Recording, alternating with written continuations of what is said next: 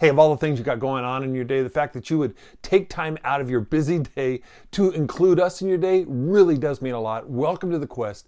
Thank you for being with us. It's so good to be together, especially if you happen to be checking us out.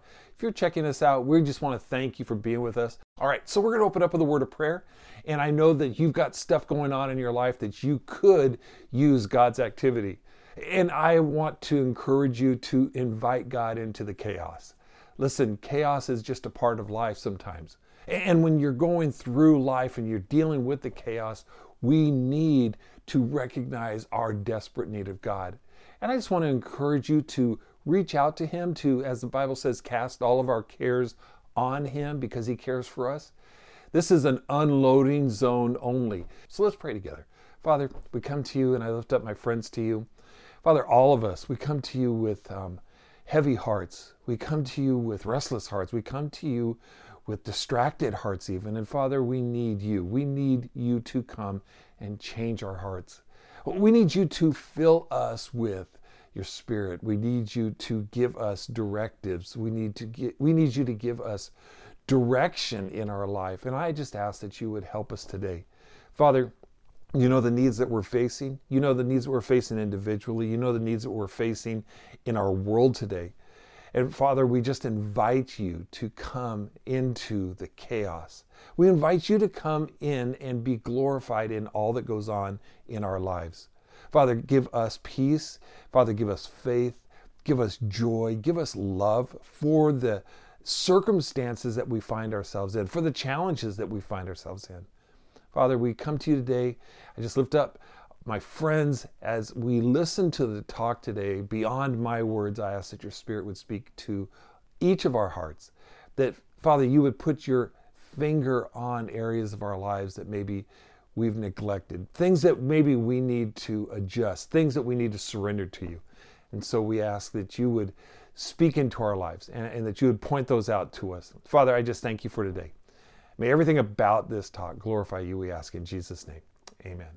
Well, we are in a great series, a series that we've entitled A New Heart for a New Year. And as we've been talking about in this series, this is the kind of time where people make resolutions, where they want change in their lives. And that's always can be a great thing. But the one thing that we fail to address is we don't really address the behavior that got us to where we're at currently. I mean, yes, we might want new behavior. We might want a healthier life. Maybe we want a more productive life, more passionate life, a more spiritual life. But if we don't address what got us to the place that we're at, then we're just going to end up there again. See, we're focused on the behavior, but not what causes the behavior. And that's what this series really addresses. The scripture that we've been looking at is found in Proverbs 4:23. You know it by now. Hopefully you've memorized it.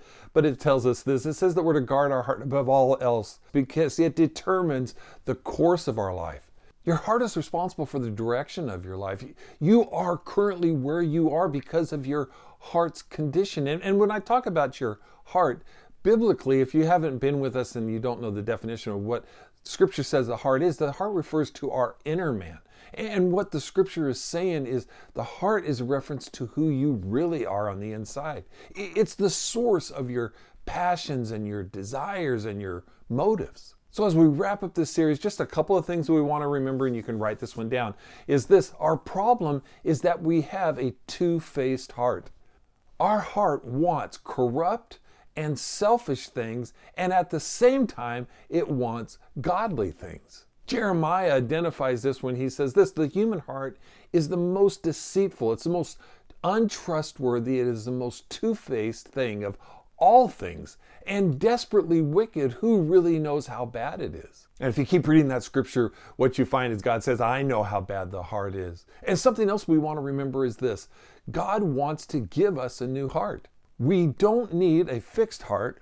We don't need a repaired heart. We need a new heart. The desires and passions and motives of our lives need a brand new source, and God wants to give us that.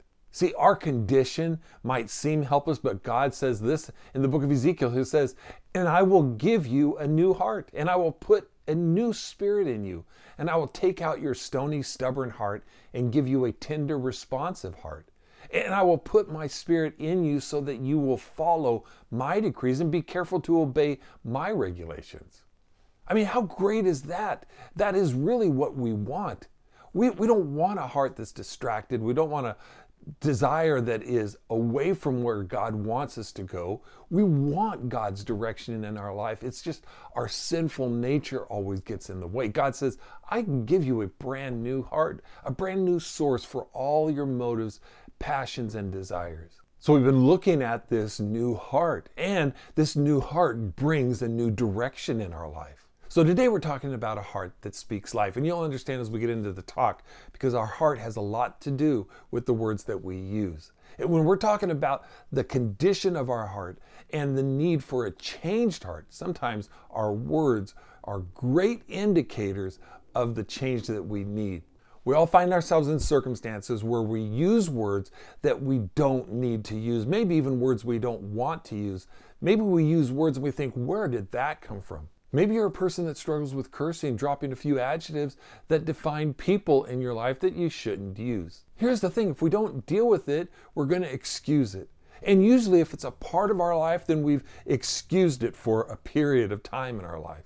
If we don't expose it to God and give it to God, then we're going to try to hide it from God. And the longer we tolerate it, the more it becomes a part of us. The bottom line is we've got to address that it's a problem in our lives, or it can be a problem in our lives. And so James talks about this, and I want to read it for you.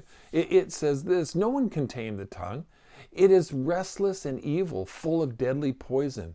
My dear friends, with our tongues we speak both praises and curses. We praise our Lord and Father, and we curse people who were created to be like God. And this isn't right. Can clean water and dirty water flow from the same spring? Can a fig tree produce olives? Or grapevine produce figs? Does fresh water come from a well full of salt water? James is giving us a picture of this division of our tongue, the division of our words, and how inherently, because of our sinful nature, we do one thing and the other thing. And he's saying that's not how we're supposed to communicate. In fact, something that you can write down that we see in the scripture is this: how we use our words matters to God. Do you realize that how you speak matters to God? There's a right way and a wrong way to use your words. And he says this, with our tongues, we speak both praises and curses, and that's not right. Something else we see from that scripture is this: we speak of God's greatness and curse his creation. Our words are inspired by two different sources. It's not just other Christians he's talking about. All people are created in God's image and to be like God. In fact, in James 3:10 it says, we praise our Lord and Father, and we curse people who are created to be like God. And this isn't right. It can be that our words reflect the instability of our emotions, but however we look at it, it's still not acceptable. And God's pointing that out to us, that it needs to be corrected. One more thing I think is important that you can write down is this: our words reveal who we really are. It reveals the deeper issue within us. Words identify who we are. Scripture identifies our words as the fruit or the identifying marker of our life. It says that this way, can clean water and dirty water both flow from the same spring? Can a fig tree produce olives, or a grapevine produce figs? Does fresh water come from a well full of salt water? What we're looking at is the dichotomy of our desires and our motives. The division within us drives us, and it's revealed in how we speak. See, if we want a new heart for a new year, something to write down is this: we need to deal with the source of our words. If you want to get to the root cause, you have to dig deep. You have to get to the root of the issue. There was a time that Jesus was talking to the Pharisees, and if you remember the Pharisees, they're all show, no go. They had the appearance without the heart. They were godly on the outside, evil on the inside. And Jesus was dealing with who they were at the very core of their life. And he says this, he says, for whatever is in your heart determines what you say. Don't miss that. In fact, you can write this down. The condition of our heart defines what we say and how we say it. Your heart is the source of your words. In the conversation that we were just looking at with Jesus and the Pharisees, he goes on to say this. He says, a good person produces good words from a good heart, and an evil person produces evil words from an evil heart. See, the condition of our heart forms our words. And I would say that's why it's so important to allow God to change our hearts. It changes the structure of our conversation. It changes not just what we say, but it changes how we say what we say. See, what happens is our heart shapes our words, and then our words shape our lives. See, our heart defines and determines the direction and course of our life. It defines not just what we pursue, but the nature of what we pursue, whether it's spiritual or not spiritual. And as we've been looking at, our words reveal our passions and desires. Our words communicate who sits on the throne of our lives, whether it's me or whether it's God. I would encourage you to evaluate your words. What do your words say about your heart? What do your words say about your spirit man? Do I use words to be critical of others, to complain? Do I use my words to gossip or to lie? Just remember that your heart expresses itself through your words. So something else you can write down is this: the real problem isn't our tongue, it's our heart. See, our words give us insight into the condition of our heart, and it shows us how our heart needs to change and how our heart needs to be changed. James points out this dilemma when he says all kinds of animals, birds, reptiles, and sea creatures are being tamed and have been tamed by mankind. But no human being can tame the tongue. It is a restless evil full of deadly poison. It sounds like a hopeless cause. What are some steps that we could take to address this in our lives? How do I change my words? The first one is this: I allow God to change my heart. See, nothing changes from us until God makes changes in us. We need to be asking God to change our heart. If our heart condition defines our words, then we need a new heart and a clean heart. I don't know about you, but I know I do. In Psalms, it records two of King David's prayers. Two prayers that I think would help us address this issue of our words. And the first prayer is this, when he says, "Create in me a clean heart, O God, filled with clean thoughts and right desires." What a life-changing prayer that would be if we would pray that consistently in our lives. Another one is this, where he says, "May the words of my mouth and the meditation of my heart be pleasing to you, O Lord."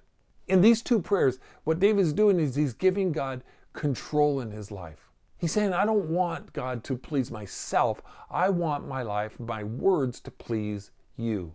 And I would say that's where change begins. Another thing we can do to change our words is this: we can put a filter on what I allow in my heart. See, at some point, we have to take responsibility for what we allow into our heart. A lot of us have no filter on what enters into our lives, whether it's through music or through media or whatever it might be. The scripture that we've been looking at tells us about this filter when it says, above all else, guard your heart. Put a filter on it. Don't allow anything in that shouldn't be there, for everything you do flows from it. On a practical level, you can say garbage in, garbage out. As I said, what we watch, what we listen to. And I'm not telling you what you should eliminate in your life. For me, I know that when I stopped watching political news, it changed how I felt. It changed the words that I used because there wasn't as much frustration in my life. And when it comes to our words, we also need to address the internal dialogue that we have, how we talk to ourselves, the thoughts that we dwell on, the self-conversation. We need to keep out the bad. And the way that we do that is with a filter that eliminates the bad from coming in, from taking residence in our heart. Another thing we can do to change our words is this: we can speak life-giving words to others every chance we get. See, every time we speak to others, it's an opportunity to speak life into others. Things like, I believe in you and I'm proud of you, and you couldn't imagine how much I love you. I couldn't love you more. Things like, you are amazing. I believe in you, or I knew you could do it. Little words like this go a long way. In Proverbs, it tells us this, where it says words kill and words give life. They're either poison or fruit. You choose. See, when we allow the life of God to fill our hearts, then life begins to fill our words. See, one way we can speak life into others is by words of affection, communicating to others how special they are to you, that you appreciate them, that you value them. We also can speak life by using words of grace. We speak words that they need, not what they deserve. We speak words of forgiveness. We speak words of affirmation. We speak words of kindness, even maybe when they have not been kind to us. Colossians says this, be gracious in your speech. The goal is to bring out the best in others in a conversation, not put them down, not cut them out. We need words of grace in our lives that build people up. We also speak life when we use words of healing, where we come alongside people and we understand, we seek to understand, we pray with them when we pray for them. We remind them that God is with them. We remind them that God is involved in their life, that God values them. We remind them that they are important in our lives and they're important in God's. We remind them that they're loved. Proverbs 15 says, kind words heal and help. Cutting words wound and maim. We have to be careful with the words that we use and recognize the source of where these words come from. Because if we're not intentional with this, then we become careless. And careless words are destructive as well. It says this in Proverbs. It says that careless words stab like a sword, but the words of wise people bring healing. If we're going to speak life, it comes from a heart that has experienced life. It comes from a heart that has experienced God. It comes from a heart that's been healed, and then the words reflect that healing to others. Listen, I'm not trying to give you a bunch of rules that you have to follow. I'm just trying to help us to understand what it means to have a new heart for a new year. For whatever it is that God has planned for you, and I know that it's great, we need a new heart that takes us in a new direction. We need a heart that's been changed by God. Listen, the words that we use is more than what we say about others. When we speak to, our words communicate a heart of faith in God, where we believe God for great things. Do our words communicate a heart of love for others? Not that we're against others, but that we love and care for others, that we're compassionate towards others. Do our words communicate a heart that is surrendered to God? Or do we communicate a heart that is rebellious towards God, or a heart that is fighting God? Do our words communicate something other than God's design for our life? I think one of David's most profound and yet simplistic prayers that he gives is something that we need to address and pray regularly in our lives. It's found in Psalms 141. It says this, Lord, help me control my tongue. Help me to be careful about what I say. We definitely need a new heart for a new year. We need a new heart for what God wants to do in our lives and the direction he wants to take us. Listen, where God's going to take you is in a direction where he's going to use you. And how he uses you is always going to include your words. Just be aware of the importance of your words and where those words come from so that you can pursue and you can allow God to change the heart that he wants to change. Listen, it's not just you, it's all of us. And we need to constantly be asking God to change our hearts so that our words reflect him. He wants to do it. So let's talk to him. Listen, as we go to God, I want to encourage you, if you don't have this relationship with God, this is the time to ask God to straighten up your life, to align your life with his will, to surrender your heart and to say, God, listen, my heart has been pretty corrupt, I can tell.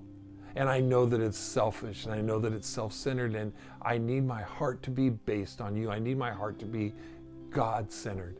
I need you to sit on the throne of my heart. I need you to sit and you reside upon the desires and passions and motives of my life. Allow God to change those in you. He wants to. All we have to do is ask. So let's talk to God and do that together. Father, we come to you, and I lift up my friends and those that want to begin this relationship with you and need this relationship. Father, as we open our hearts, we surrender ourselves and ask that you would step in and ask that you would change what we cannot. The issue of our heart and the selfishness and the sinfulness of our heart is something we can't change. We can only ask you and allow you to change it. But Father, you promised to give us a new heart, not a fixed heart, not a better heart. You've promised to give us a new heart with new passions, new motives, new desires, desires that please you, desires that reflect you. So Father, I ask that you would help us to do that. Each one, Father, that you would, those that are beginning the relationship and those that have been walking with you for many years, Father, may our hearts reflect you. Father, may our words reflect you as well.